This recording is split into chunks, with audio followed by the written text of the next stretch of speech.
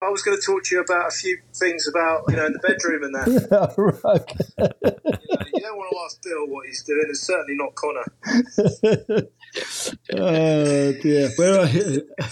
What are you up to? I'm walking the dog, obviously. Oh, you're out walking the dog. All right. Well, we was going to have you jump on, but you're going to have to clean up dog do and stuff. No, I'm walking. If you want me to jump on, I'm perfectly happy to disclose loads of stuff on Connor. Yeah.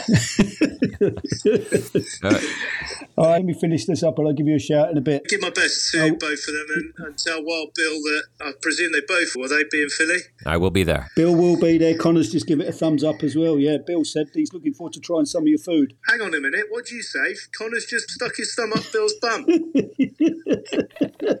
Jesus Christ. It's just that kind of show around here. About to leave, already packing. Come with me, I'm not really asking. We'll get away to a place where we don't know. What about this? This call is being recorded. Fans, we are back for another edition of The Roundup, catching up on the weekly headlines and results from the professional tour. And I'm Connor O'Malley, joined by Bill Buckingham and PJ Paul Johnson. Good to see you guys. Good afternoon and good morning, boys. It's been a while. I actually can't remember the last time we sat down and had a catch-up, so I'm looking forward to this one. It's been too long. We missed you. It didn't seem like Bill was missing me because every time I see him, he's on a boat with a beer in his hands. He didn't seem too worried about the breakdown or roundup or any other kind of podcast for that matter. So I missed. I know he was immersed. Just know every episode we've talked about how much we've missed you, PJ, and your name was never taken in vain. And all we said was the podcast is lesser because you're not on it. That was really the message. That was the theme. That wasn't the feedback I got sent through to me. I won't mention any names, but my sources who are extremely reliable and would never tell fibs. I mean, I'm actually. This took a lot for me to actually come on today and have to sit in the same room, kind of room as you, Bill. So we'll approach with caution. No, we'll be fair enough. As I said, I think in an early podcast, I categorically deny anything that somebody said that I said. Okay, all right. Okay. I deny it. So I know how busy and hardworking you are, PJ, and the fact that you could make any time for this is just a testament to your will and to your work ethic. And my passion for the show. Yes, passion for the show. Yes, exactly. Yeah. I missed that. Anyway. All good, though. Nice to have everyone here. PJ, just back from Qatar. What was the scene like there? Not just the squash, but as far as like the Doha and any remnants of the World Cup still there? Was it steamy hot? What was it like there? I've never been, obviously, to Qatar. Yeah, steamy hot for sure. And I'd actually forgotten how hot it was at this time of year. Normally when they have the event over there, it's in the Qatar Classic is generally November time. So we've gone a couple of months ahead of schedule. And it was about a 6.5 hour flight over. Qatar Airways were one of the sponsors, so they flew us over. Terrific flight, Airbus 380, huge, lovely reclining seats, amazing trip. And then as we came out of the airport terminal, it was 41 degrees, so there's 110. This is 2 a.m., by the way. It was 41 degrees, so it's 110 degrees upon arrival with an 76% humidity. So literally as you came out of it was almost as though you had just stepped into the hottest sauna that you could withstand. And within seconds, and I mean literally seconds, you just started to perspire. Yeah, drenched sweat. But again, in typical Qatar fashion, the way that the federations have now merged. So the Squash Association have merged with the Tennis Association, and literally lined up outside the front of the airport were 5 brand spanking new, top of the range Kia, which I didn't even know that they did a high-end saloon. Kia cars, chauffeur-driven cars with signs waiting to take us off to our respected hotels. Well, the Ritz Hotel, right? There were 2 hotels, actually. There was the Ritz-Carlton, and then there was the Dusit Hotel, which is a hotel that we've stayed at previously. All of the players and some of the Squash TV crew got sent over to the Ritz-Carlton, obviously 5-star off the charts, but we went to another 5-star hotel called the Dusset Hotel. When actually, in some ways, it's actually quite nice because of a breakfast of the morning. You don't really want to be, the players want their own space, and we need our own time alone as well. So sometimes those breakfasts and just hanging around the hotel can be a little bit more strenuous than they need to be, running into players. And at times it's great, but there are times when you just want to be left alone and just getting on with your own kind of thing. So there was nice to have that little bit of a separation. But were the referees with you, or were they with the players? The referees were over at the Ritz-Carlton. They got the red carpet rolled out. They got fantastic treatment, as we always have. Typically, I remember back in the day, it was always one of the players' favourite events on tour because when we used to turn up, it was one of the few events where they actually treated you like professional athletic superstars. The cars that they used to chauffeur us around in, just the attention to detail. It would be complimentary breakfast, lunch and dinner. No stone was left unturned. Just the way that they do things, and this is back when it was just the Squash Association was separate. Now that they've merged with the Tennis Association, it gives you an insight as just the professionalism and just how meticulous they are in their sports over there. And we've managed to, hang on to the shirt tails of that and get a bit of a taste as to what it was like. So from that particular standpoint, it was absolutely just 5-star plus. Amazing. So is it Qatar where I saw, did they have the man-made beach? Is that Qatar? Maybe, it may be, but we didn't go. You didn't go outside at all? No, we didn't go there. So a couple of the TV crew did actually take a trip down to the public beach that was down there. It was $20 to hire a sun lounger, but they said it was, in the middle of the day, it was like 45 degrees, 120 degrees. And they said that actually going into the sea was almost just like getting into a bath, like a warm bath. So there was no respite from the heat. Yeah, it was brutal. I saw something online. It was, and I thought it was Qatar or Doha, where they had lit up the beaches at night, put like full-fledged lights because it's too hot to go to the beach during the day. Yeah. So everybody goes to the beach at night. So I was wondering if that was the place. Yeah, I mean, it could well be, Bill. It wouldn't surprise me. But, just the way that they do things over there is quite special. One thing that I didn't enjoy about it over there is most of the restaurants that you go into, it's still smoking. They're smoking. They're still smoking allowed. No. It was brutal. Yeah. Horrendous. Wow. Really? Which shocked me, really. With as advanced as they are in other aspects, for them to still allow smoking everywhere, it was pretty bad. It's brutal. To a point of we actually had to then seek out non-smoking restaurants, which was hard, which was actually quite hard. So since you didn't get to go outside at all because of the heat, so you didn't get to see any of the remnants of what soccer stadiums. I was curious whether the soccer stadiums are being used for anything or whether like most like Olympics where they get overgrown with weeds and they kind of just sit there at these kind of countries. There was no kind of hangover from the World Cup as far as we could see. A couple of the roads still had some signage that was kind of signalling where the direction of certain stadiums were. What was at those particular locations, I'm not quite sure. I heard that I think only 5 of the stadiums were going to remain as actual soccer stadiums. The others were going to be used for different kind of setups. But what they were, I'm not quite sure.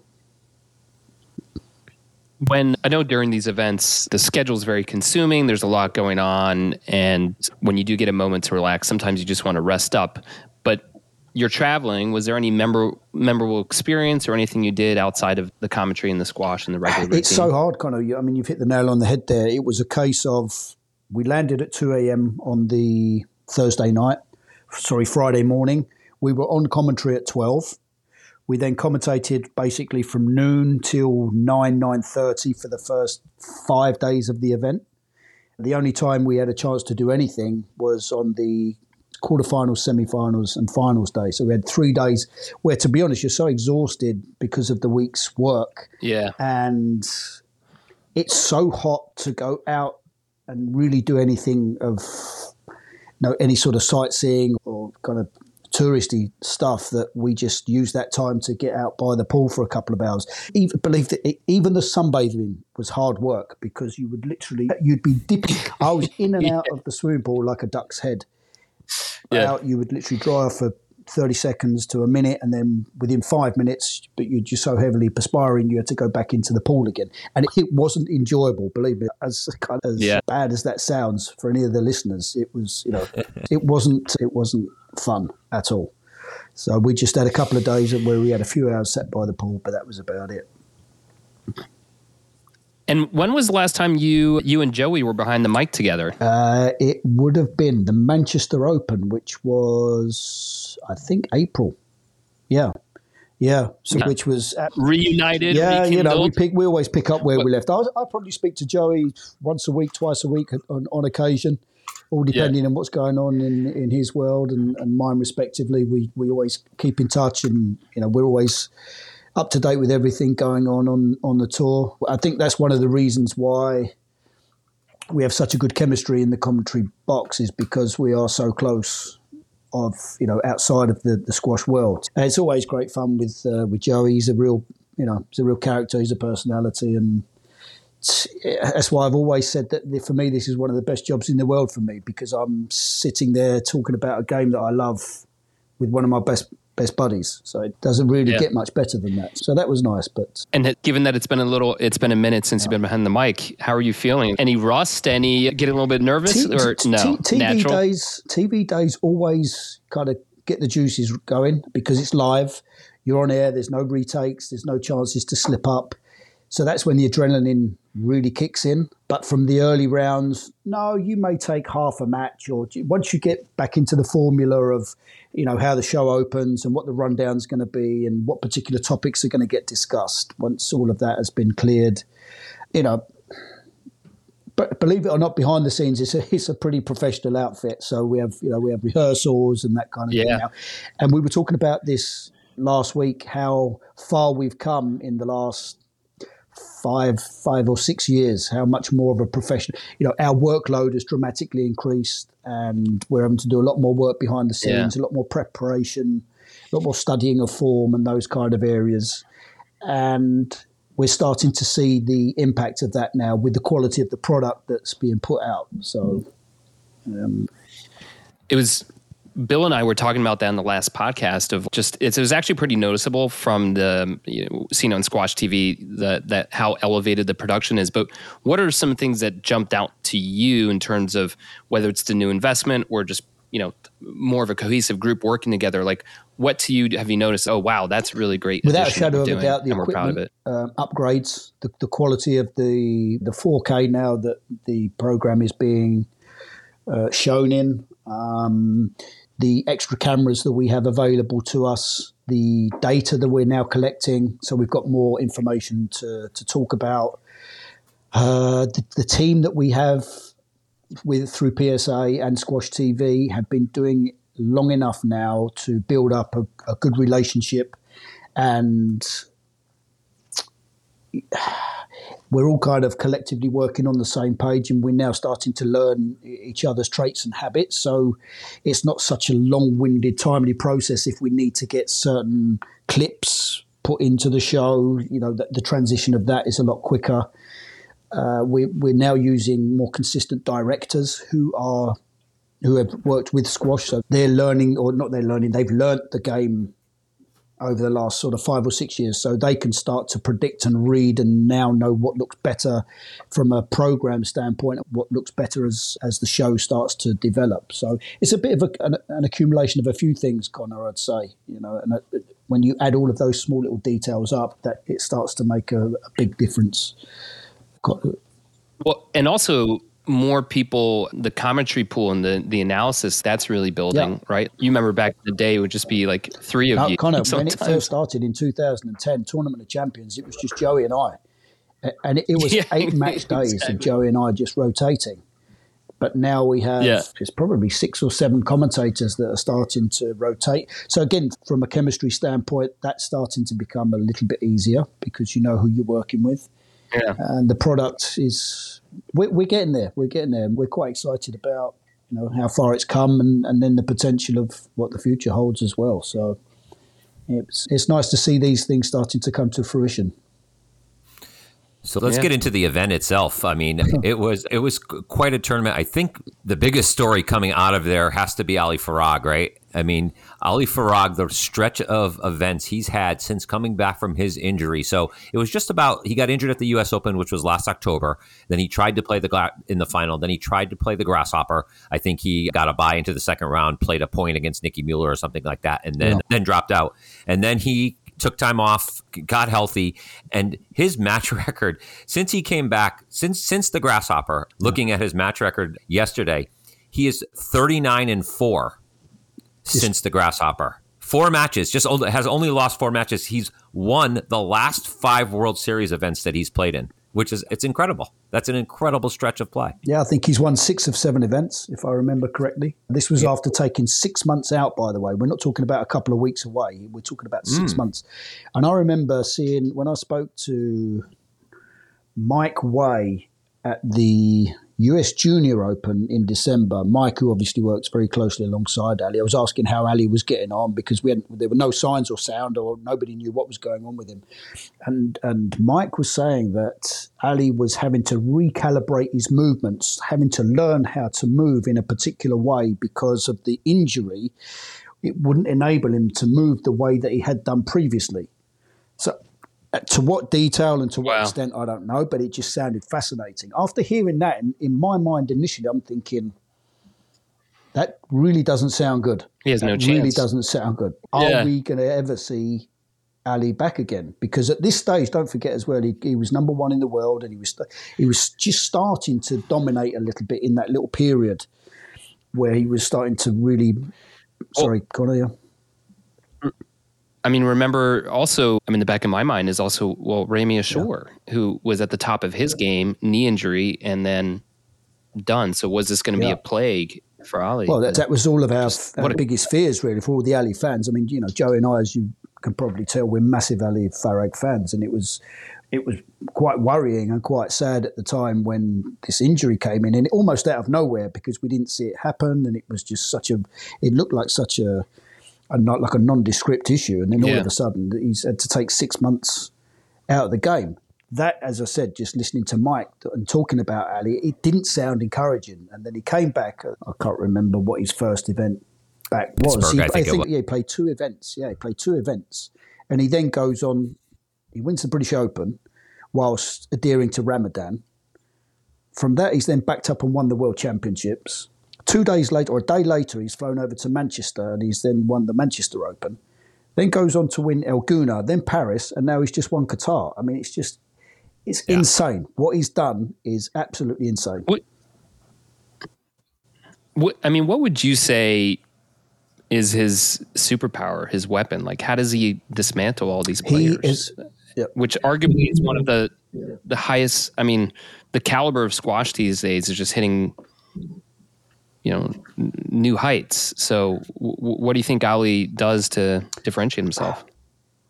Obviously, he's one of his biggest strong. I mean, it was interesting coming into the final. Joey and Lisa Aiken we got some stats up, and it's he and Elias they're similar height, but Elias is carrying 12 kgs extra. That's 26 pounds more weight. Okay, Farag is only 70 kilograms. So when you're carrying, that amount of weight around the court, given his power to weight distribution, so although he's that slim, he still has a lot of power within those muscles. The definition in his legs is pretty apparent when you see it. The way he moves around the court and the way that he reads his opponents gives him this ability to already anticipate the opponent's shot. So he's already creeping up the court in expectation of the opponent's return, and then reapplying the pressure. So he can take the ball, for me, just so much earlier, so much more consistently, with those little advantages that I've just mentioned there. And over time, he just grinds his opponents down. Do you think he's mentally stronger than anybody else on the tour right now also? Whether he's mentally stronger, it's hard to gauge that particular facet, but when you see what he's done and what he's put his body through, I mean, the guy is literally superhuman. We were talking about it off air, and it's quite hard to fathom exactly what he's done over the last 18 months. So compare it for us, because you have a little bit more historical knowledge than I do anyways. Take someone else, a different era, like what he's done maybe in the last 25, 30 years. Who's done something comparable? Anyone? I think you've got to put him up in the realms of Jahangir and Jansher Khan. If you look at the 4.5 years not dropping a game, 5.5 years not dropping a match for Jahangir Khan, that kind of domination. And then Jansher Khan, who I think he had something like 72 months at world number one. I can't remember his exact stats, but it's that kind of a domination where they've just completely separated themselves from the field. Now, don't get me wrong. You're going to have your Mustafa Asal fans who might say that, well, Mustafa hasn't been around. This run wouldn't have been the same if he hadn't. That's nothing to do with Farag. Farag can only beat who's out there. But I don't know any other player in the world right now that could go through and do what Ali Farag has done over the last 6 to 8 months. So it's an accumulation of things. It is the mental strength, but it's the natural ability and the talent that he has. And nobody has dominated like that for the best part of 25, 30 years, and since the Khan dynasty, because Rami didn't manage to do it. I don't think anybody else has really.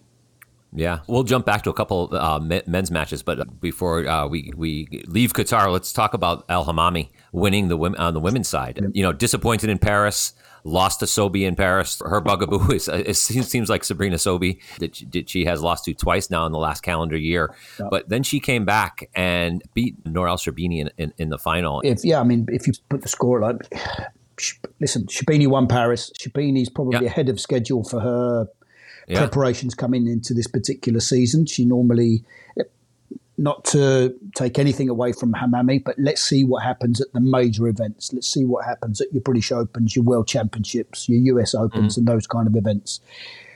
However, the way that Hammami played against Sherbini in that final, I've never seen anybody make Sherbini feel or look so awkward.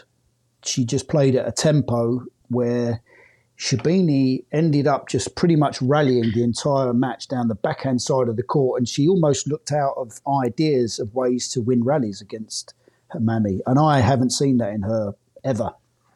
It was mesmerizing watching the backhands. Watching on Squash TV, it was just consistent backhand down the wall, backhand down the wall. Yeah. And the fifth game, she made Sherbini look human, which very few people can do. She came out. I thought it was 2-1. I thought it was over. I thought she was going to lose 3-1, and she just completely flipped a switch. And she's so emotional out there. It's hard. She's able to harness her on court, like while she's playing emotions, and then releases after each point. And then settles back down again and kind of gives herself a little talking to, it almost seems. Yeah, it's almost like a regroup. It's almost like the McEnroe outburst, and then all of a sudden comes back in and can reset and start again. I'm a massive Sherbini fan. Just not only the way that she plays, the way that she conducts herself. You don't have these screams and outbursts and these cries of "come on" and all of those kind of things. She's just so cool the way that she plays. But Hammami has this kind of real dogged determination and desire to win that obviously upsets and gets into the faces of the likes of Gohar and Sherbini, and because of that, I feel that plays into her hands a little bit. She doesn't confront them, but she just likes to make life extremely uncomfortable for them out on the court, and I think you got a bit of a sense of that with Sherbini in that final, but I don't know what Hammami's done over the recent months, because there was, she seemed like she'd got off the boil a little bit, and she seemed as though she'd lost her way. But she seems to have her movement back. She was confident. Best mover in the ladies' game, bar none, right now. And you'd have to possibly say ever. You can compare it to, people might talk about the movement of Nicole David, perhaps. She was very light-footed and very nimble. But if you talk about from an agility and a powerful kind of movement and retrieving ability, Hammami for me is arguably the best in the business.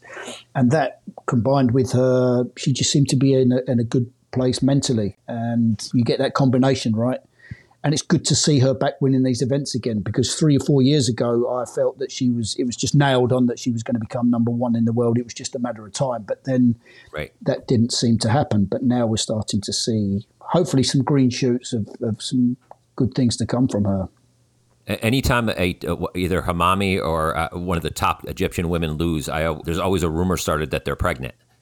Those rumors are always started by me, mind you, and I send it out to my fellow squash fans when a big upset happens in the early rounds. And just know I've been right twice. All right, well, third time, I think you may have this one wrong. But yeah, broken clocks right twice a day too, Bill. So, I predicted Noor and Raneem's pregnancies. Just know that. But so one last thing on Sherbini, and I think, PJ, I messaged you this. Could somebody please teach Noor Sherbini to tie her hair up? Her hair is in her mouth. She's like eating her hair halfway through the match all the time. It's in her eyes. It's on her shoulders. It is all over the place. Noor, I mean, she's could be the best squash player in the history of the world, in the history of the PSA Tour, and she cannot tie her hair up. Something needs to be done about it. I mean, I can only say that during that kind of crazy phase when I had extremely long hair, and there would be certain matches that I'd be playing where I'd have to kind of move the ponytail out of the way of my eyes. You're not aware of it while you're doing it, and it's not that much of a distraction. However, people that used to watch me play would always say, get your frigging hair out of your eyes. How can you play while you're moving your hair away from your face? So did you ever eat your hair while you were playing? Yeah. I played Mark Cairns once in the British Open quarterfinals, and as I played the shot and kind of swung cross court, he's anticipated the straight ball, and my ponytail was swung and smacked him in the eye. But yeah, there was plenty of occasions where I'd get a mouthful of long blonde locks. Yeah. She should put some of that Asics gel or something like that the marathon runners use. Just put it at the end of her hair. At least she should get some bounce from it, while she's playing. But yeah, so it was just a great event. By the other matches that took place, two people in mind. Greg Lobban. Yeah, unbelievable. Reached a quarterfinal, broke into the top 20 for the first time in his career. Oh, he did it. Yeah. Well, that was all the talk, because I couldn't believe it after the match, after it took Crouan down. And Michael Absalom, second best MC out there after you, Bill, obviously.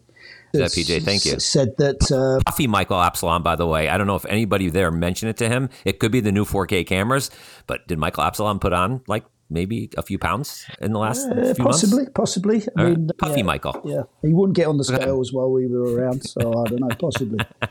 But he actually said to Greg that, do you think that may... What do you think? What are you hoping from that win? And he said, well, hopefully it gets me inside the top 20. And I couldn't believe it. 32 years of age. He's been around for such an age and played to a good level. And I've watched him plenty on Squash TV that I couldn't believe he hadn't actually been inside the top 20 before. And thoroughly deserved. He's got a certain brand of squash that is very different. It's very open style of play. However, he seemed to control that a little bit going into that week. Took down Crouan and then had a great run through. And, it's great to have him inside the top 20. Good, and kudos to him. So another historical fact, if you could enlighten us on this, if you know, PJ. So I was thinking about husband and wife teams who have reached the top 20 on the PSA Tour. So obviously Donna Lobban, I think she was number 13 at one point. So that's one couple. We have obviously Raneem and Tarek, and then Ali and Noor Al Tayeb. Any other husband and wife teams, top 20 combos when they were married? Rodney Martin was married to a lady called Danielle Drady back in the day. She was top 10 also. Whether they were both inside the top 10 during that particular phase, I'm not entirely sure. But what about Ricketts? Anthony Ricketts and Alani Joyce. I think possibly. Mohammed El Shabagi's obviously dating Joel King. Then obviously they're not married. Joel. There's a few power couples out there. But yeah, for sure. Not many won the World Championship. Sorry, the US Open Championships though. So what Farag along with Tayeb in 2017 was insane. Yeah. No, absolutely. So the other match that everyone came away talking about was the opera. It wasn't really a match. It was like an opera. Was the Mazen Hesham Mohammed Al Sharbagi match. Oh my gosh. You commentated on that match. It was so much fun to watch as expected. I've gone back and watched it a couple times since then, just because some of the rallies in the fourth game were just off the charts, just absolutely off the charts. Like they just went grueling, and Mohammed was grunting and grinding. It was just, the drama was like edge of your seat stuff, like the hair on the back of your neck was rising watching those guys play. And Mazen became Mazen a bunch of times and would make 1,000 ridiculous retrievals and then hit the stupidest shot inconceivable. But then at 10-8, down 2 match balls, he hits 2 drop shots that were just otherworldly, like that he didn't have a care in the world that he was going for those shots, and they were just absolutely perfect to make that 10-10. But That being said, that all gets turned aside because of match ball. And for those of you who are listening who don't know what happened, Mazen had match ball and he served. I think this was his fourth match ball, by the way, because he was up and he got to 13-12, right? Yeah. Oh, yeah. And he served, and Mohamed El-Shorbagy kind of waved at the ball, almost, depending on which angle you looked at. It looked like he was either not ready for the serve or he was trying to nonchalantly maybe feint and hit the serve into the nick, and hopefully Mazen would think he wasn't ready and wouldn't react.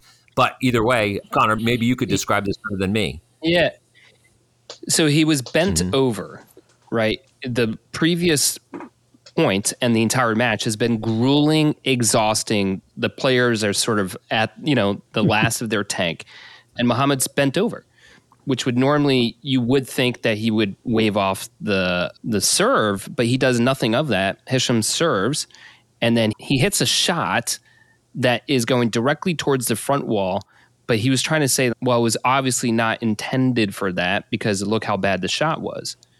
And it really, just looked like he had a mental lapse. But given he did not wave off the ball discerningly enough for a referee or anyone to be like, that was, he attempted to play the ball. That's what I saw. PJ, what did you see when it happened where you guys were kind of stunned? And it was a stunning event and kind of left your mouth open, especially all the drama that was happening before that. Yeah, again, just touching on your earlier point, it was probably one of the most entertaining matches of the entire tournament because throughout the match, and this point will make sense a little bit later, throughout the match, Mazen Hisham clearly doesn't enjoy. If you look at the win-loss record, I think he was something like 11 love down in the head-to-heads. So he obviously hates playing Mohamed. Wow. And let's not forget as well, the night before, I can't remember who El-Shorbagy played the night before. He played Yusuf Ibrahim the night before. Had another epic match. Humdinger oh my gosh. of a match against Yusuf Ibrahim. Another brilliant game of squash. So there was already this kind of expectation of El-Shorbagy not being able to back up in that next round against Hisham. Hisham, in contrast, had sliced his way through his previous round and was pretty much fresh, as you could expect to be going into that quarterfinal. El-Shorbagy then does a job on Mazen, plays at such a pace, gets into his head and creates this real unease about Mazen Hisham. Hisham then, during the match, just starts to turn it around a little bit, put some good hard work into El-Shorbagy. Shorbagy then starts to feign the dodgy right leg. I don't know if ever you remember, anybody that's listening ever remembers the match where El-Shorbagy played Gregory Gaultier.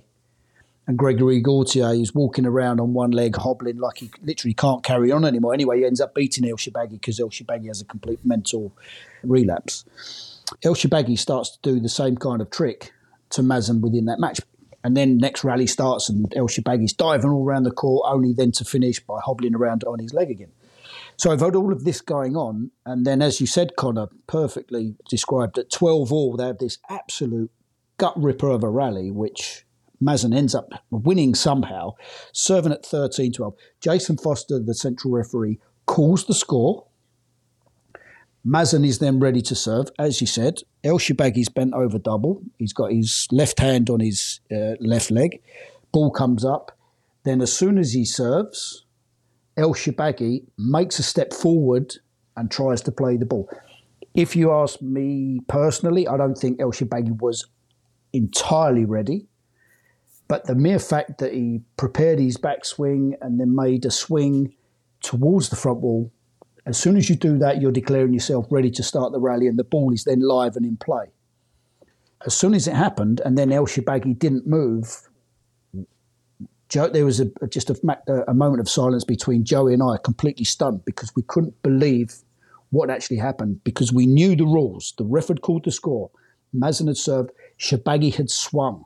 So as soon as you do those three things, the rally's in play. The ball doesn't even reach the front wall. There's no attempt from El-Shorbagy to move and go forward to play the next shot. Well, it rolls to the front wall. And the only reason I say that is because there's common practice that if you weren't ready, you would slap it directly towards the sidewall, catch the ball yourself, or directly back at your opponent. Yeah.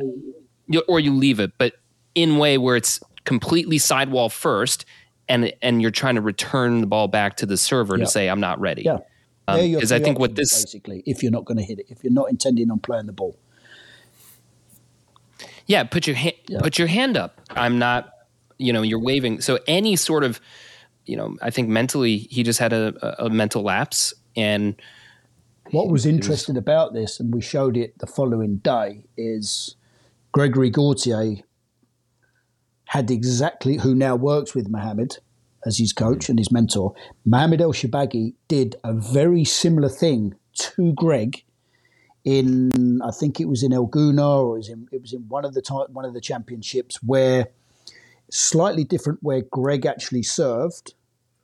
El Shabaghi said, I'm not ready, but played the ball cross court. The ball went up. El Shabaghi then took the point, which is a similar kind of scenario. A few people were bringing up that particular situation where the irony where El Shabaghi had done this in El Gouna, ended up going on and winning the championships after that, after doing that job on Greg. And now it's come back kind of full circle and he's been on the receiving end of it. I think that was the little bit of the disappointing part was El Shabaghi's reaction to it, because he kind of always puts himself forward as the guardian of the game, right? That he's everything that's right with squash and with the scheduling and blah, blah, blah, everything. Everything is, and he's the one who's looking out for the best of the players and the best of the sport. Yeah. His reaction to that was, for something like that, was pretty poor, I thought. I mean, his like throwing his arms out like that and screaming and yelling. I think that was the knee-jerk reaction from Mohammed, and I get it, because I don't necessarily think it was a fully committed attempt to play the ball. We will never know if that ball would have gone up. Would he have tried to take the point? That question will never get answered. Only Mohammed would ever know the answer to that.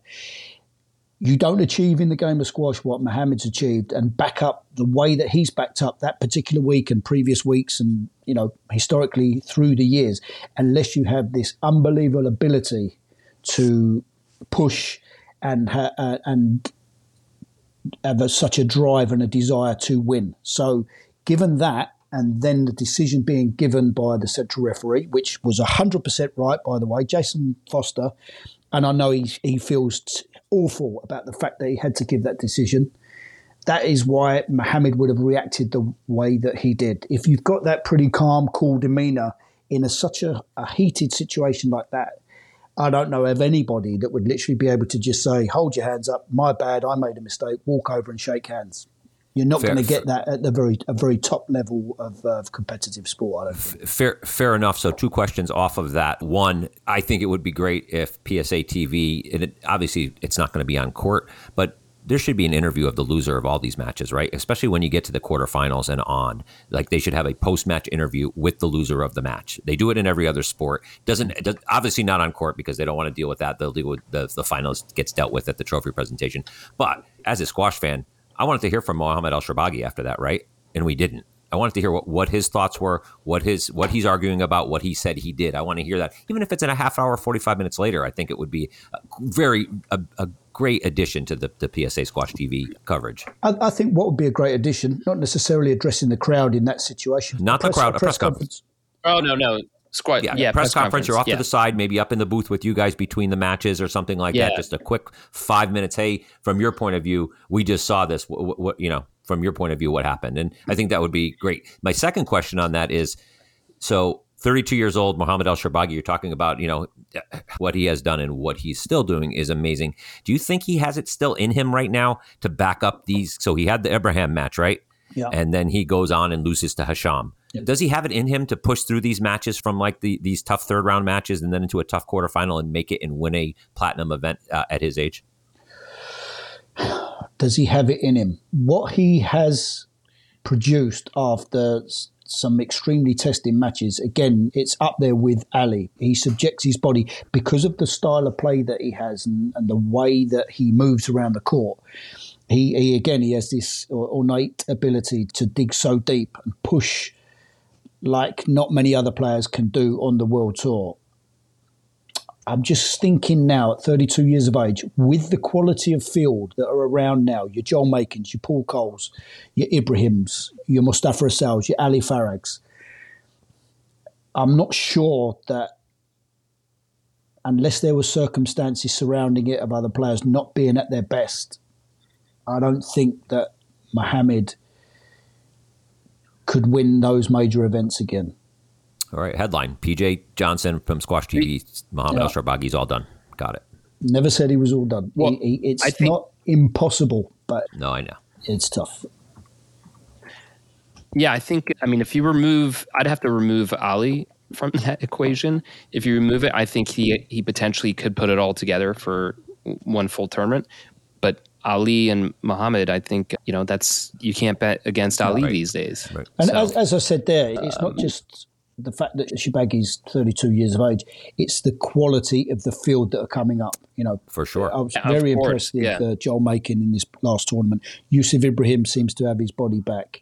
You've got your Dasukis, you've got your, the Kawad again is back playing well again. And Noah Asal. And Asal's missing from all these events. So that's going to add an extra layer to the quarterfinals. Quick question on Joel Makin. I noticed Joel Makin's not in the field at the U.S. Open. Not injured because I know he's in the field for the Grasshopper. Any idea why he's not playing the U.S.? No, that's news to me. No idea. Yeah, okay. No. I can try and find out, but... curious. I looked at the draw. Very surprise. surprised. I saw something on you guys were talking on Squatchy. It must have been Joey who mentioned his next event will be the Grasshopper, and I was like, wow, he's not playing the U.S. Open, and sure enough, he's not. But my other question is, there'll be a valid reason. That would have been a calculated decision from Joel, I'm sure. Yeah, Jordan doesn't like Philly. Doesn't fair enough. Yeah, I mean, I get that. So with the women, I think this tournament, in my opinion, anyways, showed that there is Nouran Gohar's injury aside, that the separation again between those top three with the rest of the players is just it's becoming very much more impactful on the women's side. I think I was looking at the top 10 or 11 girls. So King, Sobey, Kennedy, Gillis, Tayeb, Fichter, Gillis, El Arabi, Evans. Who of that group can win a platinum event right now? Are any of that group I just mentioned, can they win a platinum event, or is it always going to be for the next year again? Is it going to be Gohar, Sherbini, El Hamami? In the next 12 months, I don't see anybody outside of Hamami, Gohar, or Sherbini. And actually, so that's a problem, right? Winning events, I think Gohar's going to be out for a while. It's a plantar fascia issue. I'm going to say I don't see anybody beating Sherbini or Hamami now, not for the next 12 months. You don't think Gohar could go see Abdel Gawad's plantar fasciitis specialist? Let's hope so. Let's hope so. But on a flight to Germany? Yeah, I don't see anybody getting near those to win an event I'm talking about. We just did a little digging. Can you name, and I'll tell you, I'll give you one guess each, the last woman not named Gohar, El Sherbini, or El Hamami to win a platinum event? Tayeb, I would say. Nope. Sobi? Any guess? No, I can't. To win. Yeah, to win a platinum Joel event. No, it was Joel King's actually a very good. Right before she hurt Achilles, she won a platinum event. No, but it was Camille Serm. Oh my gosh! Wow. Camille Serm won the TOC in 2020. Yeah, she was the that. last one. Yeah, I was there for that. Meanwhile, on the men's side, it's not fantastic, but it's definitely more. And since that same time, Call, Mohamed El-Sharbagi, Elias, Farag, Asal, and Marwan El-Sharbagi have all won platinum events. Yeah, so it's a little bit more a bit more spread out. Well, also, just to highlight what you're saying there, Bill, the point differentiator between, so the rankings, how they get determined is almost 700 difference between for that number 4 position. Yeah, third and fourth position. And on the men's side, it's not even close to having any kind of point differential like that. So it just really highlights that top 3 is really well established. I think it really is right now who's playing for that number 4 spot, and that is up for grabs between a lot of great candidates. Sobi, Kennedy, El Tayeb, Gillis, obviously, and who knows what today. Yeah, and those guys seem like they could win a match. They could, like on an off day, beat one of those top players, but they can't back it up. So you have to beat 3 of those players. A lot of times, with Gohar, it'll be different. Yeah. But a lot of times you have to beat 3 of those players to win a championship, and they could pull off one of them. Amanda beat Gohar. I mean, she was slightly injured, but she did beat her. But then got blanked in 3 straight games by Hamami. So it's just, it shows how tough it is and how strong those girls are that they are able to run through. Like Hamami's run through the tournament was incredible in her semi and finals win. So last thing on Qatar I had anyways was the referees and the new edict. It seems to be no back talking. Yep. No turning around, yelling at the refs, no turning around and questioning the refs, almost to the point they've taken it from one end of the spectrum to the other. And I'm just wondering you guys' feelings on that and whether you think it's good for the tour, bad for the tour? Does it turn the player into robots, as people were saying online? Or is it something, hey, that needed to be done to keep pace of play going? Yeah, I feel as though definitely the directive from PSA and the referees is to try and stamp out all of this, the shenanigans and the back and forth from the players. And Can you touch on that? What was actually shared? We're talking about the directive, but what is the communication going on right now? Basically, you can ask for a let ball or you can ask for a decision, and then you can ask for an explanation why. That's pretty much it. Apart from that, you can't get back into a dialogue with, where's my line? What am I supposed to do? Why have you given a let there? Did they spell out consequences then? Yeah, conduct warning straight away. Right. Sorry. Listen, I think it's for the better of the game. I don't like all of this constant back chat. There are certain players that are worse than others, where we've watched certain matches where it became literally at the end of every single rally, there would be a comment, a remark, a decision that needed to be made, and I've turned certain matches off because they were unwatchable for me as an ex-player. I just didn't enjoy it at all. Let alone being one of the paying public sat there, so-called supposedly to be entertained, having to watch and listen to that. However, for me, it's the first tournament where this has been brought in. I like the way that it's heading. I just felt the way that the referees delivered it at times was too stern and a little bit condescending at times, and the manner in which it was delivered was too harsh. And I get it. I understand their predicament because they're trying to be firm and they want to, stamp this out of the game as quickly as possible. It will just take a little bit of time, and I think the delivery will start to improve. Then that will eventually clean and tidy things up. So one of the other changes that has gone on is also the number of challenges that players get. And I mean, what's your thoughts? Just explain the background of what it was to what it is now, and what are your thoughts on how it impacted these latest tournaments? I mean, initially it was you were allowed 4 appeals within the match, and then 1 in the 5th game. I felt that was possibly too many because there were too many stop-starts throughout a game, too many opportunities for players to question and interrupt play, and players then started to use it from a tactical standpoint. It's now been dropped down to 2. I actually don't think 2 is enough. I feel that the optimum number would be 3. Doesn't sound much, but there were certain situations. There was one in particular for El Shabini, who's normally very good at appealing. In the 3rd game, I think she was game ball down, 10-9 down, and it was a really simple let ball that was awarded as a no let, but no appeal. And that was, I just can only think that it was through a fear of losing her review options later on. I think 3 would be an optimum number, Connor. 4 possibly too many, and 2 isn't enough. Well, they do allow that if you go into a 5th game, or is it past the 3rd, that you'll get an extra review? So you do earn an extra one. No, it's only in the 5th, I think. It's only in the 5th. Only in the 5th game. Yeah. You don't get an extra one either. You only get 1, right? The entire match until the 5th. And if you don't use the other 2, you don't have 3 in the 5th. You still only have 1. Rollover. Right. I got you. No okay. One only. And I'm wondering if Sherbini thought she was going to roll over, and that's why she didn't ask for a couple of them at some point. No, she would have known that. Yeah. No, it was just one of those moments. So were the players informed of this like directly before this tournament, or at some point told, hey, this is the way it's going to be? Because they online seemed awful surprised at it. No, it was in Paris, Bill. The two decisions were in Paris. The 2 reviews were allowed. That was when it first came in. In the start of the new season, so the 2023-24 season.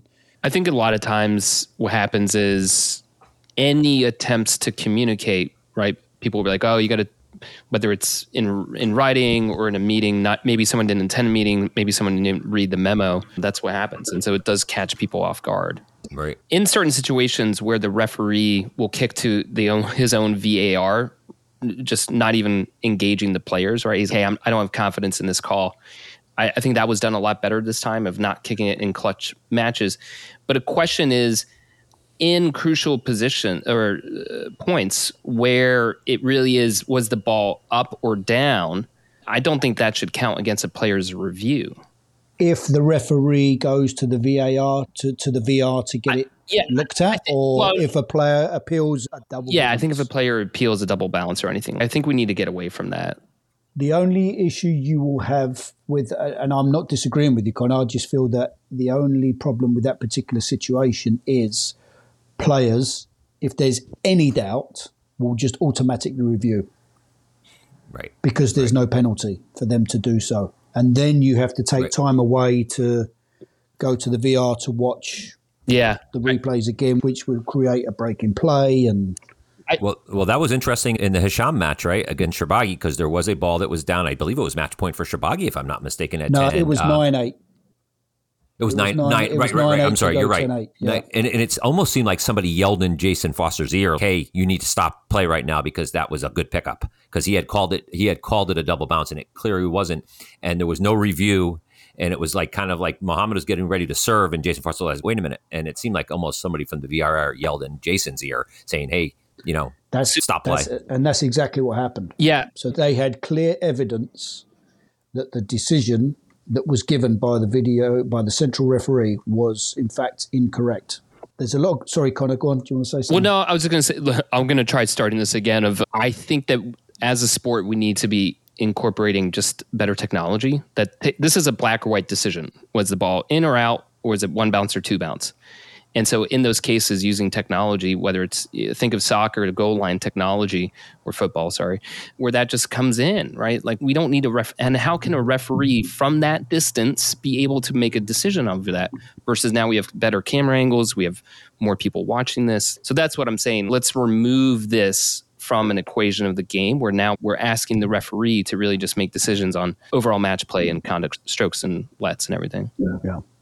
I think going back to the beginning of the show, these particular scenarios won't become as problematic because the camera quality or the camera's qualities that we can start to afford with those pickup situations will become a bit clearer. At the moment, we just can't afford to have the super slow-mo high-definition cameras. Right. And with some of even us sitting there watching it a few times over, some of these pickups are actually quite hard, and in fact are even harder to pick up whether they're double when they come through in slow motion. Yeah, because of the quality of the cameras. The blur that occurs, right? It's just like yes, this total exactly. blur. There's a slight blur. Yeah. However, if we can start to bring in some of these more high definition, higher quality cameras, I don't think those particular pickups will be such an issue. That for me is what I agree. It should be a thing of the past, these particular points that come up with the double bounces and the out of courts and stuff, but we're just not there yet from a technology standpoint. All right. Well, before we wrap this up, gone from Qatar, next up is Houston, the Southwestern Women's Open, a gold event down in Houston. And then we have the U.S. Open, the next platinum event to follow a week after. But this is probably going to become a weekly segment on the show, Olympics or no Olympics. So we've gone through the ringer with the Olympics over the last month or so, from a lot of confidence, mostly on my part, that squash was going to be in the Olympics. And then a couple weeks ago, we got the news that the IOC changed the rules, and that the LA 28 board meeting was canceled, where they were going to put forward the sports, and everybody thought squash might have been one of them. And then we got, whoa, wait a minute, the people on LA 28 have a bigger voice, and they're going to insert their power, and squash is back in. So I'd say, could we just go around the room right now? Gut feeling, if you had to say right now, is squash in the 2028 Olympics? PJ. Yes or no answer? Yes or no answer? No. Connor. All right, Bill. Yes. Okay. So we'll just make this a yes/no Olympic segment every week until we finally get the announcement, which who knows when that will actually be. But it's a roller coaster. The social media and the news clips you read, and just I've made so many side bets with people that squash is going to be the Olympics, and none of them are monetary. They're all like dinners and buy a beer and all that kind of stuff. So we really need squash to get in the Olympics, just so for my own financial solvency, to be honest with you. We do. Love it. We do. I love your optimism. Yeah. And I hope you're right. I really hope I'm wrong on this one. So on personal news, PJ, before we go, I shot 85 on Friday, my lowest score of the summer. Wow. And what about how was the back nine? Back nine was solid. Also, I shot 40 on the front with a double bogey on 9, and I shot 85 with a triple double finish. Wow, yes, That's how well I decent played. golf, mate. That's good. Good. Solid Did you get play. a little bit My excited opponent going into 17? I had already closed out the match, so I didn't care. I won the match. I won the match 3-2. So it didn't matter to me, and my scores are my scores. They are. My opponent shot 82 and lost. I mean, I was getting one shot aside from him, but 85. That's solid good for golf, me. mate. Congratulations. Well done. Good. Well done. Yeah. So, On the strength of that, just, I will let you come and play golf with me again sometime. Now you're sub 90. Yeah. All that's involved is flying across the Atlantic, bringing your clubs, and that's it. That's it. Yeah, it's an easy trip. Easy. Be worth the trip, Bill. Be worth the trip. Be a good time. Trust me. All right, guys. I look forward to the next one. Good seeing you again. PJ, just lay down, take a rest. I mean, you have till Philly, right? So you have 3 weeks off. I got 2.5 weeks off, Bill. Yeah. What am I going to do? I'm going to be meticulously studying the draw. I'm going to be researching the Olympic bid for 2028. Okay. And whatever else homework you assign. All right, guys. Exactly. Good stuff. See ya. Thanks, guys. Thanks for listening to another show on SQR Squash Radio. We really do appreciate you taking the time to listen, and we have a quick ask. In an effort to help us grow, if you have a quick minute, please consider sharing an episode with a friend who might be interested, or leaving a rating on any of the platforms that you listen to your podcast. It would mean a lot to me and the rest of the team. Thanks so much, and have a great day.